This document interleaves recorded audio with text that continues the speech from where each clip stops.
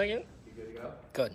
So we decided to stream this. We got permission from Competition Archery Media and Lancaster Archery to stream this in the Bearable Project. For those of you who don't know who we are, my name is Frank McDonough.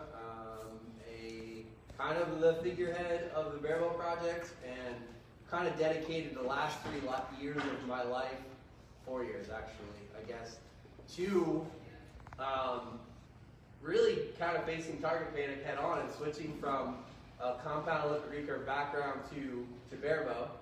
And then I'm joined here by this goofy looking guy with a princess. He's very serious. Yeah, always. You know, it's funny though, the presence of what we are looking at there is literally the epitome of what you need to deal with target panic. Mr. John Dever.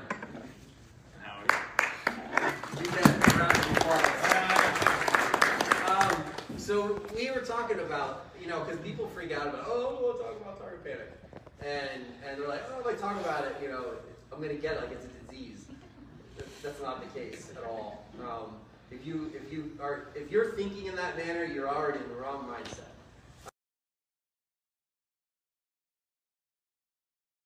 More of an interactive, like at least the first half hour, and we'll see how it goes from there. More of an interactive approach to this seminar. So that's where we take from you all and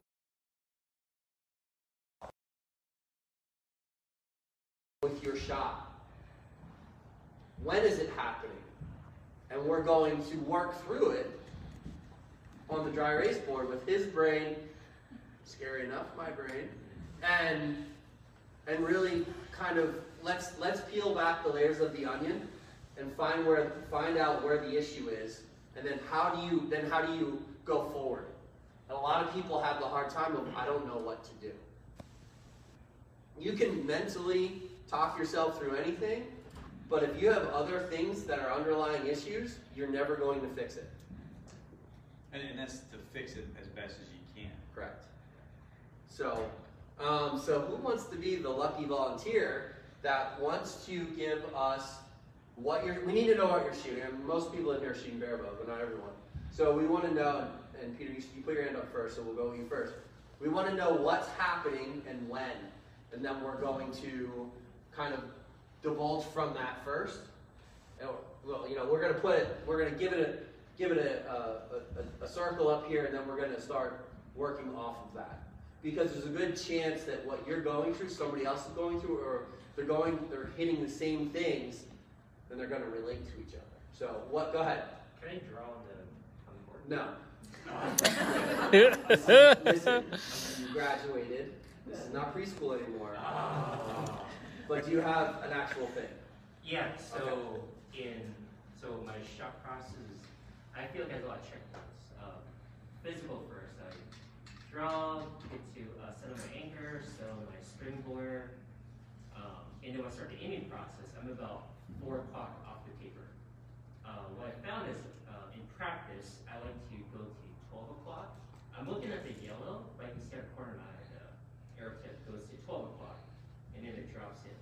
In practice, I can hold it, once it gets to yellow, I can hold it for 3, 4, 10 seconds, and then give myself permission to shoot. But what I noticed is that at the range I shoot at, if a couple people start going like, oh, you know, he's good. And you start watching, I get more nervous, and it goes from like 5 seconds to like 2 seconds, damn. And then today, during qualifications, I was like, I kept telling myself, 3-second hold, 3-second hold. Hit here, I got lucky, it was like 2 seconds, and the arrow was gone. I was getting really lucky with like the mini drive-bys, but towards like arrow 51, it was just straight drive-by. I'm just trying to curve the arrows into the yellow because I'm so like mentally exhausted from just trying to get myself to hold like I normally do. Okay. All right. So how do we define that? It's just drive-by. Just put drive-by. That's gonna be a popular one, I'm sure. So drive-by. All right. Anybody else experience drive-by? Show or raise a hand. Okay. Perfect. All right. So what do you think? Well, would it be better just to have everybody give what they want, or give what issues they have, and then? Yeah, let's do that. Let's get like a bunch. All right, that's good. So what we'll do is we'll come back and we'll do a round table around that. Go ahead, Mr. Matt Zernzak. So I don't have too much problem getting my tip to where it needs to go and executing that way. But my big issue is performance anxiety. So I can get my tip where it needs to go, let it sit there and float, but I have a process that I'm committed to in practice. But once I get into a larger competition, my problem is completely bailing on the process, right? It's not blackout or anything. Like I'll drop, I can get the tip where I need it to go, and then I start my execution phase, and then as I'm executing, let's say it's a 3-second, expansion, and I'm go, like right 2 milliseconds before I know it's time to go, I'm bailing out of the shot early. And it's only in these really high pressure situations like here. Okay. All right, good. Thank you. Go ahead. I shot out traditional one time, long bows and that, and I went to the barebow, and I went through all get everything up, get my form and everything. But when I get it up and put that point down there, try and get a float, I get the point, I just gotta look at it. That's as good as it's gonna get. So I don't know if that's just like, I don't know, I attribute it to my. So are you like getting stuck? Yeah, it gets there, I can float the egg right back, and I keep questioning where it's at, and find that's good. It's not like. Okay. Okay. I don't know how to put that one.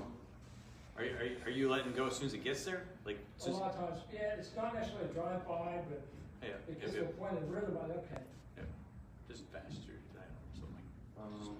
I Shoot think too fast. Yeah, I think we'll put like a stuck aim. So, or yeah, And it's then- like picture shooting. Yeah, well, yeah, it is. Okay. All right, good. Thank you. Anybody else? Go ahead, Chrissy. So mine there's a combination of things, but the one that was really getting me was I'd be stuck low, and I'd be trying to work my way up, but I don't have perfect alignment, like everybody should know this. I know my line is stuck, so if I start collapsing a little bit, yeah, the arrow's gone. So like if I feel like I'm starting to collapse subconsciously, it took me a while to figure it out, but as soon as I start collapsing, my arrow is gone. Yeah, she's just giving up on a shot. Yeah, we can put a collapse in those. Yeah, that's I think as a topic. Okay. All right. Anybody else? Saw a hand here. I think I saw a hand back there earlier. John. No. Okay. You're talking, John. Hey, you came here, you're talking. Go ahead. I shake when I start to aim. Okay. Barebow. Yeah, long bow. Longbow. All right. Well, first of all, I put collapse. Collate. Collate. So we'll just put shaking right here. I think that's going to be a common thing. People go through that. Anybody else here get the shakes? Shakes. Lots of heads. Okay, good. John. I think mine falls into some kind of stuck aim, but I think part of it, I'm shooting large diameter arrows, so my aiming point is not well refined. It's a very large, what is it, Easton 23 or whatever. Okay. So, and it seems to just get stuck below the yellow, and then I compromise. I think, like, sometimes I want the crest of the arrow at the bottom of the yellow, Yep. or maybe it's at the red-yellow interface. Yeah. And I think that aiming point changes because mentally, my aiming point is so large that I don't concentrate on aiming small. Okay. I don't know if that's the type of. Let's unravel it a little bit. It's Yeah. good. For me, I freeze. Like I'm shy in yellow, so when I'm at full draw and anchored, I just can't get to yellow. Yeah, that's going to be the same as stuck. But like when my tip is at yellow, my brain goes to overdrive, and it's just like release, and then I end up snap shooting. Yeah. Okay. Good. Anybody else? Go ahead.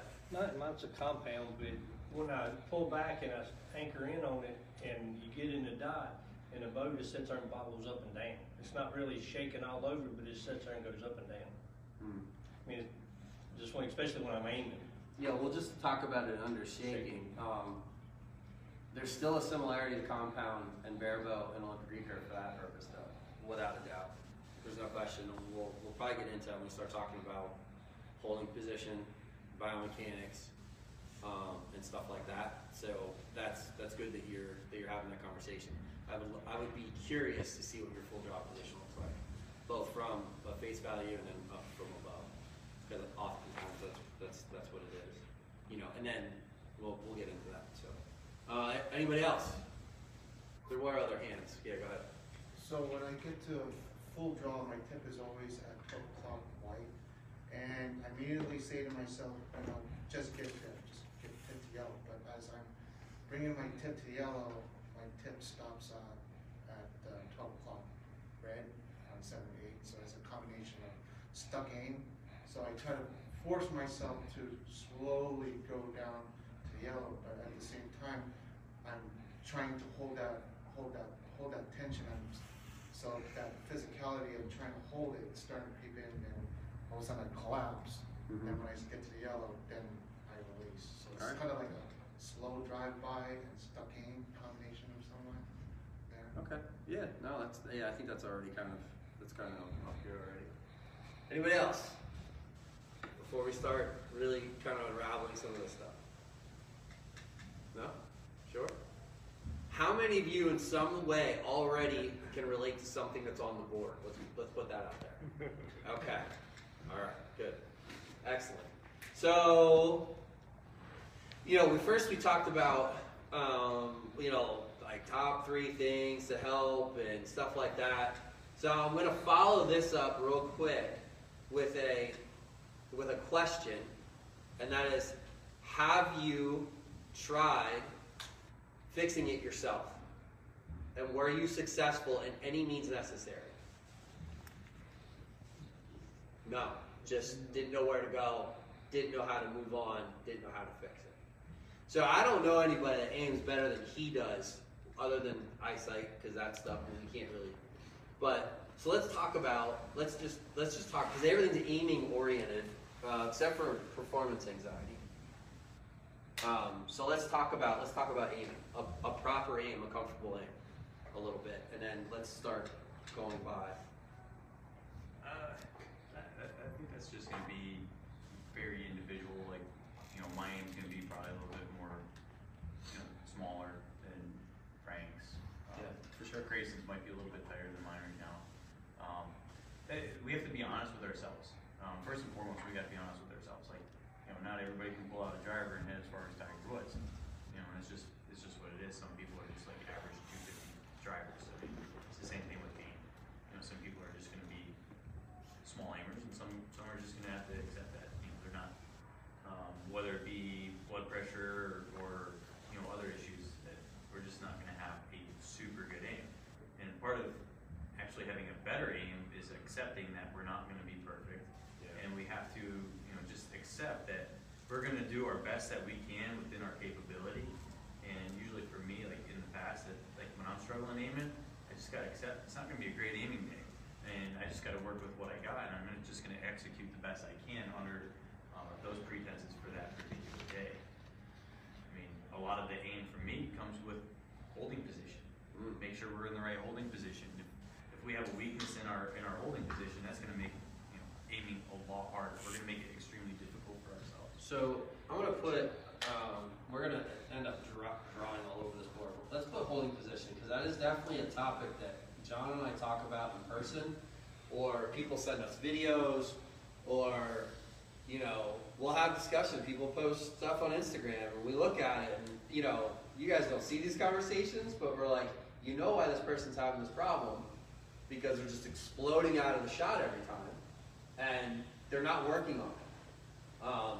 So we're going to just put holding position here, and we're just going to start connecting it to, let's get a survey of the room. Do you think that the holding position is going to have an effect on your drive-bys? Yes or no? Yes. Yes. Okay. You are correct. I would agree. How about stuck aim and sight picture? If your holding position isn't consistent or solid, do you think that it's going to have an impact on your sight picture, being stuck? Do you think that's everybody? Is that a mutual agreement across the room? Okay. Good. Shaking. Definitely. Definitely. I got it definitely. Does everybody agree with definitely? Yes, Okay. sir. Collapsing. If anybody says no, I stop. All right. And then performance anxiety. A little Well, bit. go ahead. Oh yeah, a little bit. It's not gonna be like 100%, but Well, definitely. Are you It's going gonna make it more relaxed, for sure. It is, oh, for sure. This will happen less. But think about it. If you are collapsing and you know you're collapsing, is that going to affect this? Yes. If you are shaking, It's gonna make and- that circle bigger. Oh, it's gonna, I know, right? How many of you, and I'll give you an example where this can come in. How many of you have banged 2 arrows down the middle, right in the 10 ring, and that third one gets there, your brain goes to, who knows? Yeah. And then all of a sudden you're like, because you know what happened. So that's a perfect example. So shaking all of a sudden, I mean, this is literally going to look like a roadmap and we're done. But, so shaking obviously, and I'm going to try to keep it as clean as I can. I'll come around this side. So we agree that shaking is jumping into performance anxiety. If you're occasionally shooting drive-bys, let's say there was a young lady that took our seminar that we did last weekend, Stephanie McCullough, right? Her husband said, you should tell these people about that seminar just because she had a 100-point improvement in 1 week. 1 week. Took our seminar, came to the classic, shot a 100-point personal best. She shot a 430. She has shot 0 competitions in her life. Just practice scores. And we changed a few things, and we gave her, some information. But her holding position, her natural holding position, I'm jealous of. It's incredible. It's very similar to his, believe it or not. And it's just natural. But it's amazing what you can do when you can clear up the brain, and you start, let's say we get rid of, we just work on this one thing. What have we already accomplished? And what it hurts here, and its effect on all of these. And obviously, I put this in here and I didn't circle it because we bail out of shots for so many reasons. Tons of reasons. So do we all agree that holding position is definitely one of, if not the most important thing that is affecting all of these things that, sorry Lancaster, under that umbrella of target panic.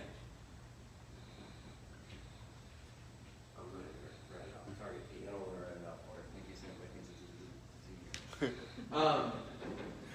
but do you understand? And I'll go out on a limb and say, if you work with a coach who doesn't look at this first, they don't know, they're not really addressing your issue. They're just trying to mentally talk you through it. I've said it a million times. I mean, form isn't everything, and we've had that discussion too. We see people with super unconventional form shoot amazing scores. I think the difference in that is when you have a really solid holding position, compound related. This is 100. I'm a compound shooter. He's a compound shooter. It's not any different. But when you clean up that holding position, it allows you to be more comfortable at full draw. I'm obviously not shaped the same as him. I'm a lot taller, longer limbs.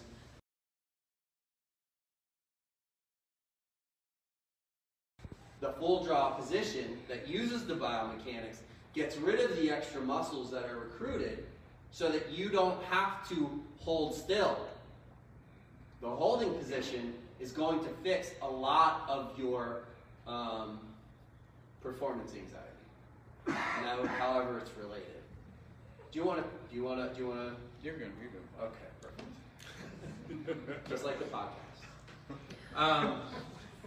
The other thing I will also say about holding position, you guys hear me talk about it from a coaching standpoint, is that negative tension thing.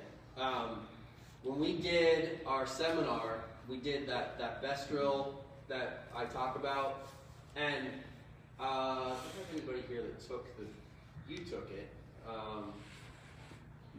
Remember when we talked about when you close your eyes and you naturally float one direction and the other, and how you all of a sudden notice that's where your misses are going, right? The holding position, just because it looks good doesn't mean it's great. And you may still be leaking negative tension into your shot somehow. If you are adding extra tension that you don't need into your full draw holding position, that's going to open the door to target panic too. The goal is to get comfortable. You have to kind of be stable but comfortable at the same time. It's a little counterintuitive, but it's a thing. I say that because, you know, his way of getting to a full drop position, and me and Elton have had this conversation in pretty depth. Your way of getting into a position with that little bit of a, the way your shoulders come up a little bit, but it's super strong and incredibly simple. And that's probably one of the things that if we could say anything, when you think about making changes, how many of you shot today or yesterday and you're already thinking about what do I need to change? Okay, good. So we're all in that state of mind already. And maybe you don't need to change. That's where, I guess, that's where being realistic with yourself. Yeah. Maybe you just need more time. Maybe what you're doing is good. But you want to go from 500 to 550 overnight, and it rarely happens. And if it does happen, a lot of times within a year or two, it does this. Because then you're not exercising the brain with the physical part, and your expectation thinks you're here, but in reality, you're still here. You didn't refine what's going on up here. So that holding position, the idea of it, it comes with working with somebody that understands it. And I will say this cautiously, try to work with someone who has been in that situation. Try to work with a coach that understands it from within, not just listen to my words. Okay? Doesn't matter, and I don't care where that's at, but you need to have somebody that understands what you're going through while you're competing. It helps a tremendous amount. What are the things that you look at though? When somebody sends you videos, I know you get videos quite often. What are some of the things that you look at? A lot of it's just alignment, and the people that have a lot of issues are ones that I mean, maybe they personally can't get in alignment, but they're like so far out that everything they're doing is working against them. They're just working against themselves. They're making their job way too hard.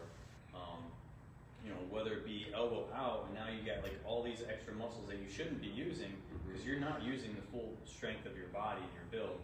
And that's like, you get shakier quicker, you collapse more. That's like my biggest issue that I see is poor alignment. So they never get to like a very strong holding position. For me, holding position is like absolute key. Collapses for me is more mental. Like for me, a collapse, if I collapse, it's not holding, I've already let go of the arrow, I've already quit. I pretty much failed my shot, it's done. But it actually never happened. Shaking, I'm like, I never shake, like hardly ever, because my holding position is strong. So I never shake, I don't usually drive by sight, picture, stuck aim, never, because holding position is super strong. I'm super confident. Like I get the holding position, I'm confident on everything. I know my aim's gonna be good because it's just gonna be easy. I can just move it there. Because everything is like pure strength. There's not like one weakness in the holding position. Yeah. So for me, it's always form. Like someone shooting a very subpar form. Like even like you worked with Robbie in the beginning. Robbie's form, like from the outsider, it looks pretty good, but it definitely wasn't strong. And you know, he had a lot of shaky shots. You watch him shoot, and he shakes quite a bit. That definitely worked out. Let me put one little like editor's note on that. If you make changes to your form, don't expect amazing results within one tournament. If your expectation is I just changed my form, I want to be great, there's a lot more that goes into that. So again, it's about being realistic about yourself. And we have this incredible habit of putting ourselves up on this huge pedestal, and you need to stop doing that. No, and I'm going to be completely honest with you. Nobody gives a shit how you shoot. Nobody. You do, and you do too much. You're not focused on what's happening. You're not focused on the shot. That's where you have to draw yourself back and be like, ZFG. I'm not going to say it. But ZFG, he put it in his Instagram post. It's the truth. That's the approach you have to have. Zernzak experienced this a little bit. You know, you could see a demeanor change. I didn't get to see you shoot, But that demeanor has to stick with you when you're practicing, when you're training, when you're competing, whether it's qualifications, and it really needs to be present in eliminations and head-to-heads. Well, it's kind of funny. One end I shot a 31, and I just shake my head and walk off the line. They're like, "Why are you so mad?" I'm like, "No, that's normal. That's like, I shoot a good end, same demeanor. Shoot a bad end, Absolutely, same demeanor. Yep. You can't let that, build up." Yeah. Anyway. And we always talk about, like, target panic does not define who you are. It doesn't. You're the same person when you walk into a tournament that you are when you leave. And we get so hard on ourselves. You have to let it go. I'm not gonna say. Right. But you start singing. Yeah. You have the right crown on here. Let's talk about that holding position, and then we talk the shaking, holding position and shaking. There's a good chance. Like, who was it said they were stuck below? I think you both said you get stuck below, right? Or no, you get stuck above and stuck below. But are you shaking? Good chance that your holding position is pretty damn good. You might have a few things that you can make check. Think about that. If you're not shaking and you're just getting stuck, but you're pretty calm with that stuck, it almost feels like there's like a weight on your, and it just won't move. It's not that. It's that you are. We didn't write it. We didn't really write it. Well, the sight picture driven. You have a sight picture driven release. So as soon as it gets there, you want to let go. So how do you get through that? We're talking, okay, decent holding position, you can hold steady. How do we get through that? How do we break that cycle? Right? We have the wrong shooting cycle, for sure. Right. That's the problem. It's the wrong shooting cycle. Yeah. Like aim, like everybody aims. Everybody has to aim. You can't shoot an arrow without aiming. And if that's not built into your shot sequence at one point or another, you have to keep working through your whole shot sequence. And aim's the step. You have to. Like, you can't shoot an arrow until you aim. Well, you can't shoot well. So that has to be a step. You can't move past to shooting an arrow after you aim. So you basically, you're trying, when you get stuck and stuff, you're trying to short circuit this step. You need to work through that step, develop that step, and when you're getting through, just like your stance, you work through that. You don't get stuck on that. You know that, you work. Same thing with aim. That's something that you're not conditioned, basically you're not conditioned to do yet. You think you are, or maybe you have all good intentions, but you're not there yet. This is probably I see this a lot, drive-bys and claps, but I see this a lot too. And that's usually people I've seen traditionally grow up thinking, okay, I got to draw that arrow on that target the whole time and then let it go. But they're not even hitting full draw because they're sight picture shooting. No, and I will go out on a limb and say that's one good thing about our national training system is that they emphasize there is no aiming going on. I watch barebow and trad archers do this. They get up and they go, ding, and they're already looking down the tip of the arrow. If you're looking down the tip of the arrow right here, in my opinion, I don't know, he might differ a little bit. You're looking here, your mind's already on aiming. Get rid of it. Oh, you mean before you draw? Yeah, like you come up into the setup position here and you're already looking at the tip of the arrow, or, because I see all the time, see people's heads go, and chances are you're already looking at the tip of the arrow. We don't even know it. We get to full draw so many times, and I bet you, if you guys went to the practice range after this, and you go through your shot process, and you get to your setup position, and when you're there, you are so mentally committed, you're scared, like literally, purposely avoiding the tip of the arrow. That arrow will go to the middle without any issues. You're gonna be like, and then all of a sudden, you're gonna shoot another one. It'll go in the middle. You might shoot 6, and you're like, oh, this works. And then you're gonna get hungry, and you're gonna get, what's the word? No, not complacent. You're going to, maybe complacent.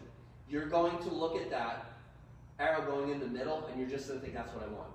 That's what I want. And you're not thinking about, well, how did I get it? Oh, because I didn't look at the tip of my arrow, and I was focusing on my hold, and I left it go where it needed to go because I wasn't looking at it. He has a unique ability to be able to focus on the target and the tip of the arrow and keep them both clear. Not everybody has that. I know I don't. I have to do that whole tape thing and all that other stuff. But we also have an ability to look at the target, but we're still concentrating in our peripheral. Same with compound. Happens with compound. In our peripheral, we're still concentrating too hard on the pin or the tip of the arrow. You don't need to stare at the tip of the arrow to aim. You need to focus on the hold consciously. Jack Wallace talked about a little bit about you need to keep that conscious mind occupied, but the subconscious mind can make that release happen amazing. You just have to learn how to flip the switch and be able to stay in that conscious mind through the hold. And while the aim is automatically going to happen, because you're not thinking about aiming, it's going to happen.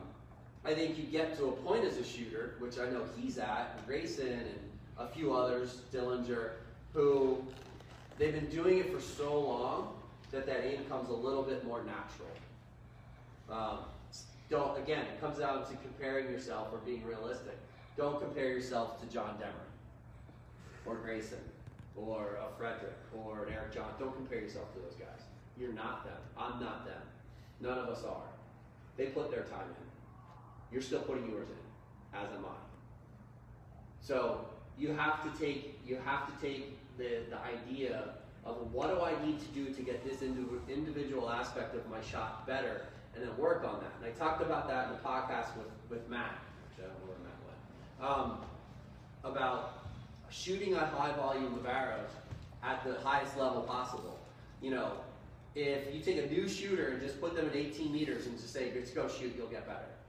Is that really good advice?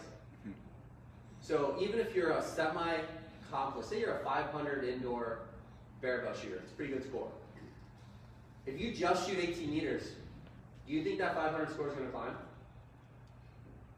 You're just shooting 18 meters and scoring all the time. Is it going to climb? It may. It may. Slowly.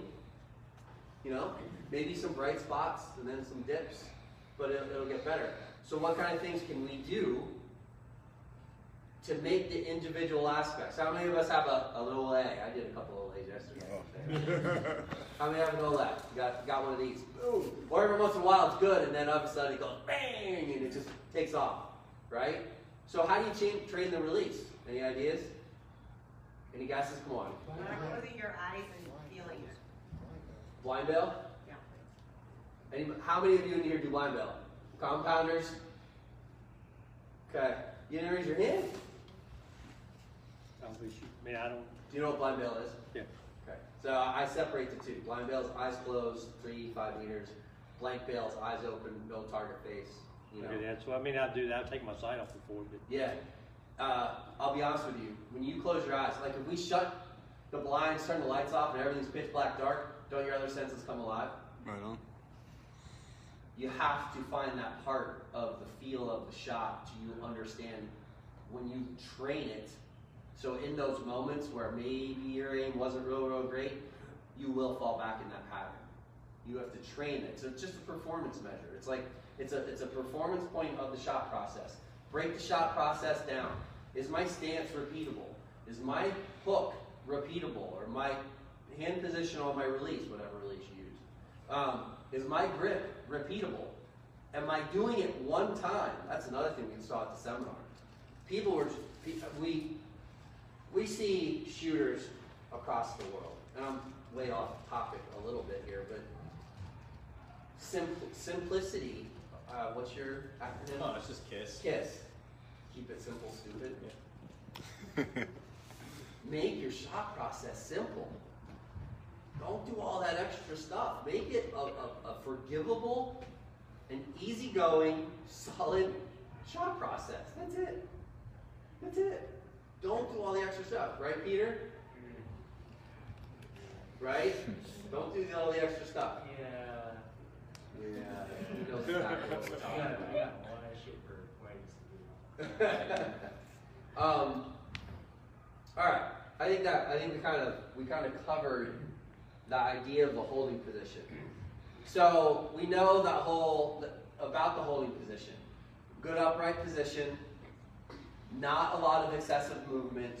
Go from the set position to the setup position, whatever your process is, getting right to anchor, I have found, is a super, super beneficial thing. Not big, huge movements and doing all of this crazy cockamamie stuff. Just get there, you know, and get there in sort of a direct line and have a solid anchor. We found, one thing we found at the seminar was a lot of people are shooting a super, super shallow book. You can get away with that on a recurve. You got a clicker. All you have to do is get through the clicker. But in barebow, there's this like fallacy that, oh, I can't make a deep hook shoot good. You know, honestly, I think in some ways you can get a deep hook to work better because you're away from those nerve endings on the ends of the fingers. Plus, it does a couple of things. One, it gives you a really strong hold. You know, you can train to let go. You can train to let that string pull through the fingers. And two, it gets that string away from your nose a little bit further. How many of you have a definitive anchor point as well? Let's talk about that. You have a definitive anchor point. Okay. Young lady, I'm going to put you on the spot. Okay. What's your anchor point? What is it? The corner of my mouth. But what is it? What details to the anchor point do you have? So my tab, I do have a deep hole. Okay. So it comes in, so I can pull it back and feel my thumb just barely touch the jawline. Okay. So I know that that is where I need to be set. Okay. Good. Do you pay attention to your thumb? Not so much. Yeah. You switch. This guy switches anchor point like most people switch their underwear. Twice a month. Yeah. That's right. That's correct. But yeah, my primary focus is I'm always using my Index finger, wherever, whether it's eye tooth, upper, usually upper or lower, whatever. Yep. I'm glad you said that, Anastasia, because a lot of people don't even pay attention to their thumb. My next question, if I was your coach, I would say, well, why are you only lightly touching your thumb? You don't have to answer it. No, you don't have to answer it. I would say, use that thumb, give it a job. It's not going to hurt nothing. If you aren't moving your head excessively in one way or the other, that head is a really good draw length check, isn't it? You're in that stable position, right? This is our most stable position. If you move your head a little bit, you know, that's okay. It's not the end of the world. But at all, there's plenty of people that do it and make it work. He's one of them. I'm not telling you not to do it, but if you're still developing consistency, you should probably know what you're doing and make sure you're doing it the same every time. But with that thumb, you can get that thumb wrapped around the back and it ain't going nowhere. And if your head isn't moving forward, you should be able to pretty much get to that exact same spot. If you're in that same part, you know, how many of you like truly double check your hook before you roll the bow back? All that stuff, that's good, awesome.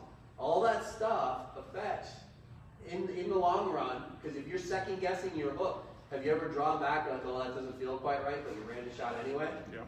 Well, why? Let it down. Fix it and do it right. Or turn it into a draw hold or something. I mean, at least make some use out of it. Don't just go that way. I can't believe it's almost an hour already. We got the whole. No, you don't. It's because you don't talk. All right, that's good. I don't think we need to go out. They didn't give us. Way to go, TJ. We need to get us a racer. All right, let's go into some other target panic related topics. How would you address this part here? The stub game? Yeah. I'll leave this up there. So, as someone who went through the stuck aim and then it turned into mini drive flies for me, which you can shoot decent scores that way, there's no question. The stuck aim for me is without a doubt something you train in drills and then the mental game. Because this, 9 times out of 10, like I was saying, if you're not shaking and you have a good holding position, 9 times out of 10, mentally, you're not allowing yourself to aim. Truly aim and hold. Hold, aim, hold, I like to say. Hold, let the aim happen, continue to hold. And that process of we get to a good holding position, and all of a sudden, we're concentrating on the tip of the arrow. So I do a lot of drills, and if you listen to the podcast or have heard me talk about coaching, drills, drills, drills. You can break the cycle by getting comfortable with the hold. Go ahead. A stuck aim is, I've gone everywhere from 8-ounce yo stuff to almost 2 kilo. Weights definitely, some will stick, some will float easier. For me, lighter weights are going to float all over. The more weight I put on, the more it's stable, but then you get to a point of no return or diminishing return if you fatigue in your. So what about weights on the bow as far as stuck aim? That's gonna be different for everybody. Like a lot of the stuff that we thought, like Greg talked about, it's gonna be all individualistic. Yeah. Like I like a bow that weighs 6 3/4 pounds. That's what holds best for me. It's always held the best for me for like the last 5-6 years. I just place the weights where I need to put them. But you know, you might be 7 pounds. You might be 6.5 pounds. Like we're all gonna be different. Like Spanky runs at like 10, 20 pounds. We're all gonna be different. That's something that's good. There's no like right or wrong answer that you're gonna have to play with that. I can shoot an unweighted riser pretty decent, but my float hold is still good. Float kind of starts to deteriorate quite a bit, pretty fast too. Same thing if I get too heavy. So I think we experience the same thing, but there's no right formula, so to speak. That's just going to be all individualistic. Now let me get to your large arrow thing. This is the same thing with compound. When I shot compound, I can't shoot 29,000 pin. It's too big. I can't aim good with it. It covers up too much. It covers up more than the gold on a feet of face. It covers up more than white on an NFA face. I always had to shoot like 19,000 because that's what my eyesight told me. That's what I see better. I see 19,000 better than I do, 29,000 or 39,000. Same thing with arrows. You're gonna find what you can see better. Some people like a bigger arrow, so it kind of like blurs things out a bit. They don't run into the well of, okay, I have to really fine tune this, aim on this big arrow. You might run into that. Or I like a middle of the road arrow because the way I aim, I put a circle on a circle. So for me, like a maximum size for me is good. It's like 8 ring to 8 ring. I can just line them up. I can find 2 circles a lot easier. If I run a 23, for me it's like 6 ring to 6 ring, if not a little bit bigger. So it's harder for me to line up 2 bigger circles. And if I run like a micro, I think a 166 works out pretty good too because that almost yellow to yellow. 9 ring, edge of 9, edge of 9. So that's what works better for me visually. So everything we're doing, like holding position, you gotta do what's best for you. What's the strongest position for you? How you get to that position, it's all gonna be individualistic. Like he said, he gets the holding position a little bit different than I do, but we all achieve holding position. Doesn't mean his is wrong or mine's wrong, but we all get to that. Same thing for arrow. What you see better, that's what you need to run. Like, don't make this any harder than it needs to be. Because when you make this harder, everything else is going to come along and it's going to be harder and harder to do because now you're focusing on the wrong things. You're not focusing on shot execution. Now you're trying to focus too much on aim. And that's just going to break down your shot. You're going to lead to more collapses because now you're going to get more stuck on sight picture aiming, sight picture shooting. So that's something that you got to work on yourself and see what works better for you. And what works better means you have to try 3 different size arrows. Pretty much. 3 different weight setups. Pretty much. If one thing works good for you and you're okay with it, then stick with it. Then stick with it. But that learning process. But if you want more, you got to try the other stuff to see if you can get more. Yep. Thank you. So, just also to go back on the weights, like if you're using weight to try to fix your getting stuck, it's not the problem. Yeah. It might help if you find a weight that shoots better, but 9 times out of 10, we don't even know what our bow does after the shot because we're flailing in the wind or, doing mini drive-bys, and you don't really know what the reaction is of the bow. I mean, to truly understand what the reaction is of the bow, there's a handful of us out there. Watch it. We're at full draw, and you see that good shot. The string pulls through the fingers. We're not letting go.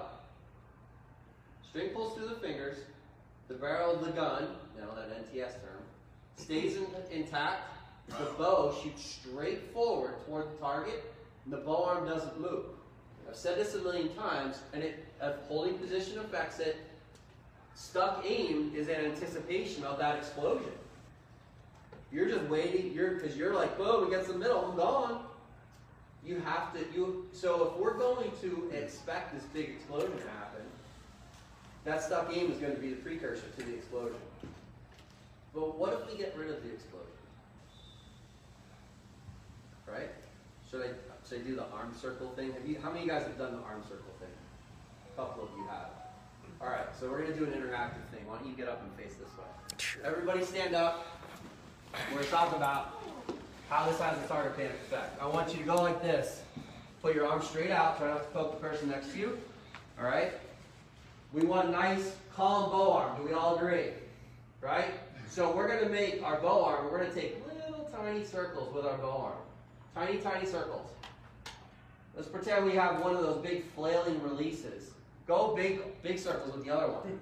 What happens to your bow arm? It starts moving. It starts moving, doesn't it? Do they start fighting each other a little bit? All right, sit down. John and I talk often, we talked about it in the seminar, about that even tension. It's an important role in something that I've been working on developing myself probably the last 6 months. It really started to make sense for me around the US Open, the Outdoor Target Nationals started to make sense. It's a hard thing to do, but it makes aiming so much easier. You guys just demonstrated for yourselves that a big release and a steady bow arm they're fighting each other. Our brain wants us to 50-50. We want to match that tension on both sides. That's a big part of your ability to hold steady, right? Yeah. So can you talk about how you developed that and what the effect has been, or why it's been so beneficial? It's like everything else. We need balance. For me, it's kind of weird. So like I'm holding 40 pounds, right? If I'm pushing and I'm trying to push like 50 pounds, and I'm trying to release at like 38 pounds, I'm gonna have a slight collapse. If I'm going too explosive, everything wants to just overexpand, and I start running into contact on the wire, the rest, my arm guard. I start running into a lot of contact. If I try to shoot, again, if I'm trying to shoot 40 pounds and I try to shoot like a 38-pound shot, I start collapsing a lot more. But if I run it where I'm holding 40 and I'm just giving a little push, a little pull, it seems to work so much better. Everything is so much more relaxed, effortless. Does it make this a lot easier to deal with? Yeah, because everything is much calmer. Everything is like, we do need that balance. I had a comment today at shooting, and a young lady like, wow, you don't really have that much of a follow through, or that much, your bow arm's pretty steady. I'm like, yeah, because they work hand in hand. I'm like, I can't just completely rip it and try to hold that bow arm, because now this turns into work. I have to overwork to keep that steady. Yep. And if I'm ripping, this thing like you demonstrated, it wants to move. And now I'm focusing more on this, and now I'm starting to anticipate more. Everything starts to get a little bit more pressure. So yeah, for me, you got to find your personal balance. What works for you too. It might be just a little bit more dynamic. It might be a little bit more relaxed. As long as you don't start creeping into like the dead style release, because then your ups and downs can get pretty erratic. You can't shoot pretty good that way. Chances are you're probably not going to shoot to your peak performance, as close to your peak performance over time consistently. You're going to have a lot of this. Yeah. No, that's a perfect explanation. And why wouldn't you want to at least adopt that principle into your shot process? The trick is well, how do you do it, right? Just to give some backstory on, there's a notion that a shallow release has a negative effect on you or on your body, stuff like that. What happens after holding position has no negative effect on you other than how well the arrow goes in the middle of the target. So, case in point with Olympic Reeker, Brady doesn't have a dynamic release. No, he doesn't. Who in their right mind would tell you, okay, Brady's going to have some body issues? I mean, nobody shoots more than Brady for the last, 20 plus years. Yeah. So, I mean, that's a good example of not very explosive, kind of controlled, not a super, you don't see him flinging the bow arm that hard. Yep. When he does fling it, it's usually because it didn't break in the middle and his body's subconsciously trying to correct it. Yep. But his typical shot, if it's in the middle and he lets it go, I mean, it's just like. Yeah, he finishes. If you watch, and I love the video, Brady's slow motion videos or the shoot like me videos, watch Brady's release. Watch the hand does not move. The string pulls through, and then his natural motion finishes. Even the MTS, I'll give it credit there, it even says in the MTS that the draw hand should stay near the jaw and the neck. That's what it says. I agree with that. If you're finishing back here, you're adding motion. If you're adding motion here, what's it going to do here? We already demonstrated. Even if it doesn't, you're working too hard to keep it. To have to keep it, right. So again, we're concentrating on the wrong things. We're thinking about holding this, we have to think about holding the bow arm, and this thing's flying all over the place. Let's keep it simple. Not add all of that extra movement. And the only way to do that is train it by doing drills. Perfect the holding position. Work on blind belt. Watch those people shoot. Watch him shoot. Don't watch me shoot yesterday. Watch me shoot at the U.S. Open. That was pretty good. No, actually my form yesterday was pretty good. Just my release was poop. Go ahead. You had a question? John, you just used the term dead style release, just so I guess we can know what we're not supposed to be doing. What does that mean? Well, more of a dead, what you see a lot of in a dead, like someone who has a dead release, it's usually just a lot of this. Right here. It's actually, it's I wouldn't say staying the same, but it's actually coming forward a little bit, and a lot of times what you see with that is this comes forward and this starts coming down. Because they're actually kind of like, they're not really letting the string come through the fingers, they're almost like kind of throwing it forward. So this is hard to repeat, right? Coming forward is harder to repeat, and I would say coming back extremely hard can be harder to repeat. So we're just trying to set ourselves up to have something that's easy to follow, shot after shot. But there's got to be a little dynamic, there'll be a little tension. You can't. For me, there's that's like a reverse dynamic. Like it's almost like you're kind of like creeping on collapsing. It is kind of like a mini collapse, but if you can get away with it, I would never suggest it. Because for me, you need a little bit of direction. So the idea and how this really, notice we didn't really talk about target panic at all. We're not talking about, oh, I got the yips. That's not how you fix it. You can't mentally fix crappy form. You have to perfect the holding position first. The holding position is garbage, everything else is going to follow. That's a little harsh, but it's true. You can, go ahead. No, I was going to say, and the more we perfect our form, the more confidence we get, and it's gonna take care of target panic itself. Absolutely. And then when we notice a kink in the armor, that's when TP starts creeping in. And if we know what the issue is, we should be able to deduce how to fix it. Yeah. And just to give you a visual on that, target panic, like if you had to tier this, you'd have a lack of confidence, poor form. I'll put holding position there. Shot process. I was listening to Jack talk earlier in the compound, so I said, it'll take about 12 steps. Did you finish your shot process list? Finished, I didn't use it. Beginning of our seminar, we said, all right, you guys, how many steps do you think you're going to have in your shot process? And everybody's like, 8, 10, 12. 3. Approximately, where did you end up? Yeah, it was probably 15, 16. 15, 16? Yeah. He didn't do his homework. He didn't do his homework. Listen, you're talking about some of these memory challenges. Go ahead, Maggie. I ended at around 24. You're at 24. Did you finish? I finished. You finished. You think you finished. You got I it. would like to. I know. I think I know a little step better than you. No, I'm just kidding. But no, 24. That's a good. That's a good. There's a lot of steps in there that you do that are subconscious. You don't even know that you do. I bet you if somebody really got with a fine tooth comb went through their shot process, I bet you're upwards toward 50, even 70. Compound shooters, Larry Live says somewhere from 70 to 100.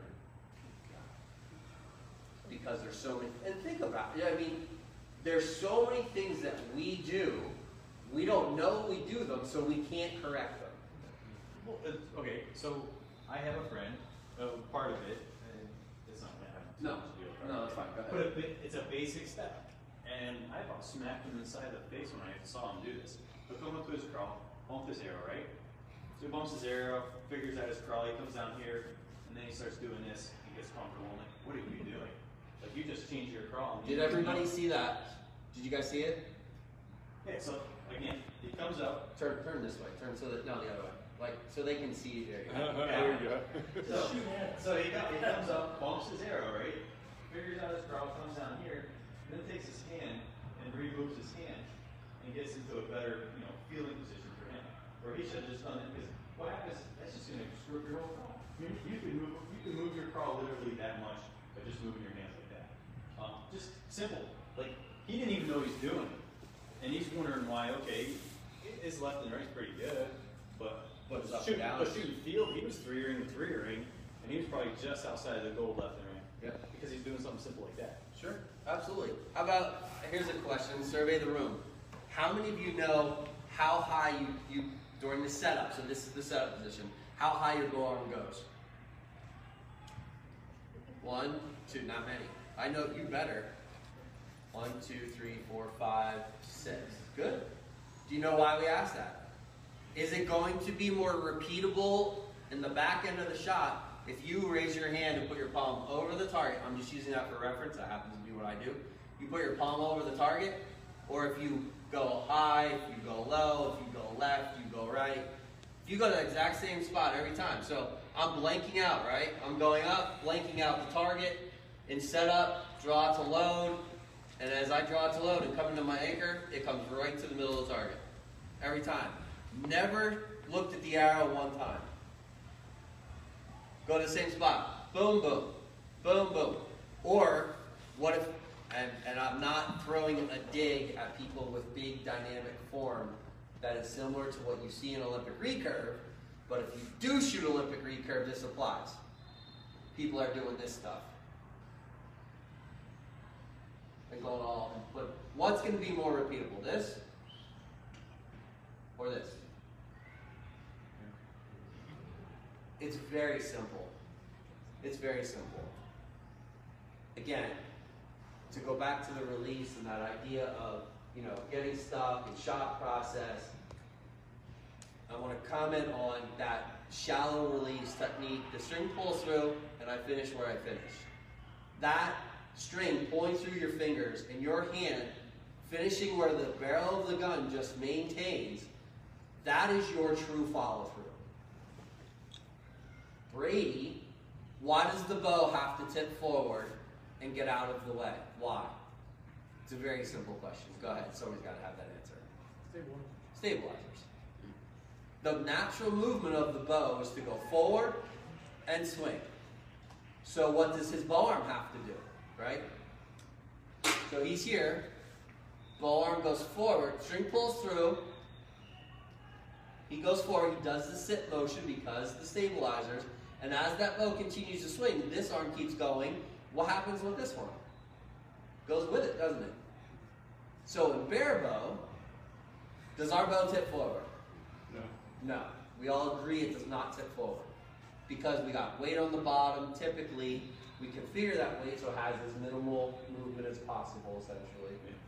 So if this isn't going to move, does this have to move all that extra then too? No, it doesn't, does it? Find your 50-50, equal tension and direction on each side of the shot. When you do that, holding in the middle becomes a million times easier. Holding drills, blind veil, progression drills. If you want to know about those, we can go into them. They help with target hitting. Learn to get comfortable holding in the middle. You literally can fake it till you make it. Just hold it there. He can hold in the middle for probably at his peak, 45 a minute, no problem. That's a long time. Go ahead.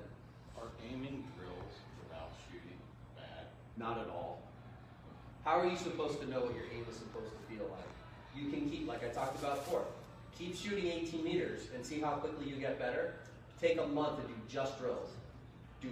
Think about progressions of aiming, right? Blind bill, perfecting the release, and then go back and shoot an 18-meter shot. Do 5 draw holds, do 5 blind bill, and then go shoot a shot. I think it's damn near perfect.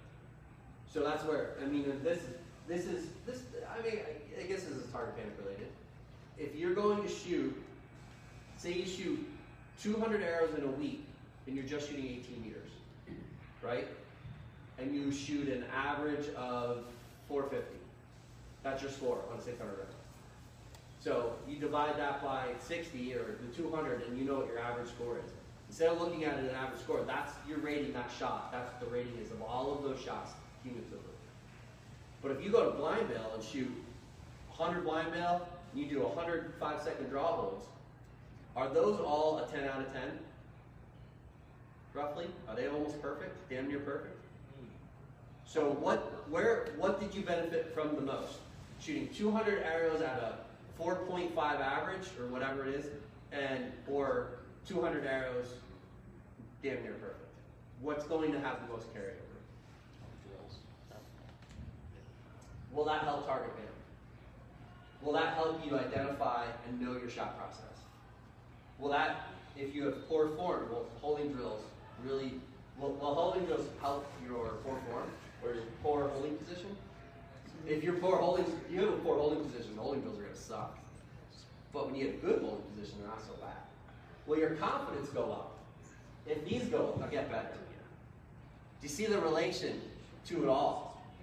This isn't real. We all have it. We all deal with it. It's how you prepare for your tournaments and have the knowledge of all of this stuff that really has the biggest impact on this. If you go into a tournament with a lack of confidence, and that lack of confidence, literally, this could break into what you ate, how much you slept, your tune, your equipment. Did you just put new limbs on 5 days before the Lancaster Archery Classic? I'm saying, like stuff like that has a complete relational effect to this that we focus way too much on. Equipment isn't going to fix this, but the way you prepare for everything and you go through this process will. That's why this isn't a bad word. It's not a bad word. The bad word is, are you being realistic? Did you truly put the time and effort in to address all of this? And you won't even think about that. Your conscious mind is going to have all of this stuff figured out. Go ahead. Actually, because you keep saying it's target panic can be treated as a disease. No, I'm not saying. No. Oh, okay. Some all right. people think it's a disease. Yeah, You yeah. don't want to talk about it because you might catch it. Yeah. Well, realistically, it's a diagnosis, and it is a way of identifying what you need to work on. No different than going, hey, I need to work on my whatever, my draw holds to get my shot process back to where I need it to be. I need to work on needs to be worked on. It's not a 10% bad thing. 10% bad thing. And that's something that you can't even during a tournament. Like if my lack of confidence starts creeping in, and I know because my aim is kind of shaky right now. Everything else is strong, but my aim's kind of shaky. I did a little, wanted to let go, but it didn't let go. Okay, I'll reset. If I don't reset, I need to be kicked in the rear. But I'll reset, and what I will do for me, if the aim was the problem, I change my rhythm a little bit, so I can right then and there on the line, right where it counts. I'll change up my aim sequence. Okay, now it's not okay. When I'm comfortable, I can move into my shot.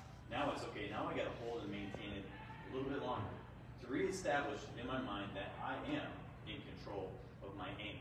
And then once I get past that initial rhythm, I already got it. I already beat target panic right there. Like I didn't have it manifest into anything greater because I know the problem, I identified the problem, and I fixed it, and I addressed it right then and there. Good. All within one shot. One shot. Any other questions or comments? Anything you want us to address or maybe help you with before we kind of button this up? Just a comment. I do want to say thank you for drilling the idea of drills into our heads. This is my first Lancaster. The pressure was like epic crazy for me. But I did like 3 months of like drills. I'm still dealing with like, drive-bys and whatnot, but I think I did okay like today. And normally like back at home I'll get scared from like one person was watching it. And that was before all the drills and stuff. So I totally am like a believer in doing the blind nail, the 30x drill, that's Oh yeah, I forgot about that one. all that stuff like super fucking hot. This is like my first time here. Yeah. So I do understand like people come here and do anything. The drills are the way. It took him years to get to where he's at, and I'm not saying that the drills are like a magic cure. They suck. They're boring. But they make you mentally tough. Like, I still do drills if I'm changing something in my shot. Like, if I think there's a deficiency in my release, I'm going to go right to blind bail. And I'm going to blind bail for 3, 4, 5 days until I get that feeling that I want. And then once I get that feeling that I want, I actually do it for a few more days, addressing that feeling every time until I get it, borderline perfect every single time. Right on. This has a huge impact on your confidence. If you know, I was talking to, I don't remember who it was, it wasn't Peter, but it was a similar situation. They were struggling today. It was Larry that came to the seminar, Larry Butler. And he was like, I thought that my shot process was bulletproof. I said, well, what do you got to do to shoot an arrow in the middle? He's like, well, I just thought that my shot process would put him in the middle. You got to know the shot that puts the arrow in the middle. You have to know what it is. You have to know the steps that make it happen and be able to repeat it. The tough part is repeating it. Well, how do you learn to repeat it? Repetition. Perfect the release, perfect the bow arm, perfect the aim, put it all together. I screwed up my bow arm, perfect the bow arm, put it all together. Screwed up my release, go practice your release, go practice your bow arm, go practice your hold, put it together. Practice until your weakness becomes your strength. Exactly. The kink in the armor is what's going to come out when you're down here in eliminations tomorrow. Fix the kink. It's true. It's the brutal, honest truth. It's not this. This isn't the issue. It's the issue that you're not addressing the right things. Address the right things, and things will get better. We already enjoy bare bow enough, whether we shoot good or not. Well, let's shoot better. It'll be more fun. Okay? Any other questions? No? Speak once, forever hold your peace. Is there any questions online? I can't see because I have the screen dimmed for battery saving. Who's doing live feed? Elton. Shut Oh, the irony. The irony. All right. Well, we're done. Thank you online. Thank you, everyone else.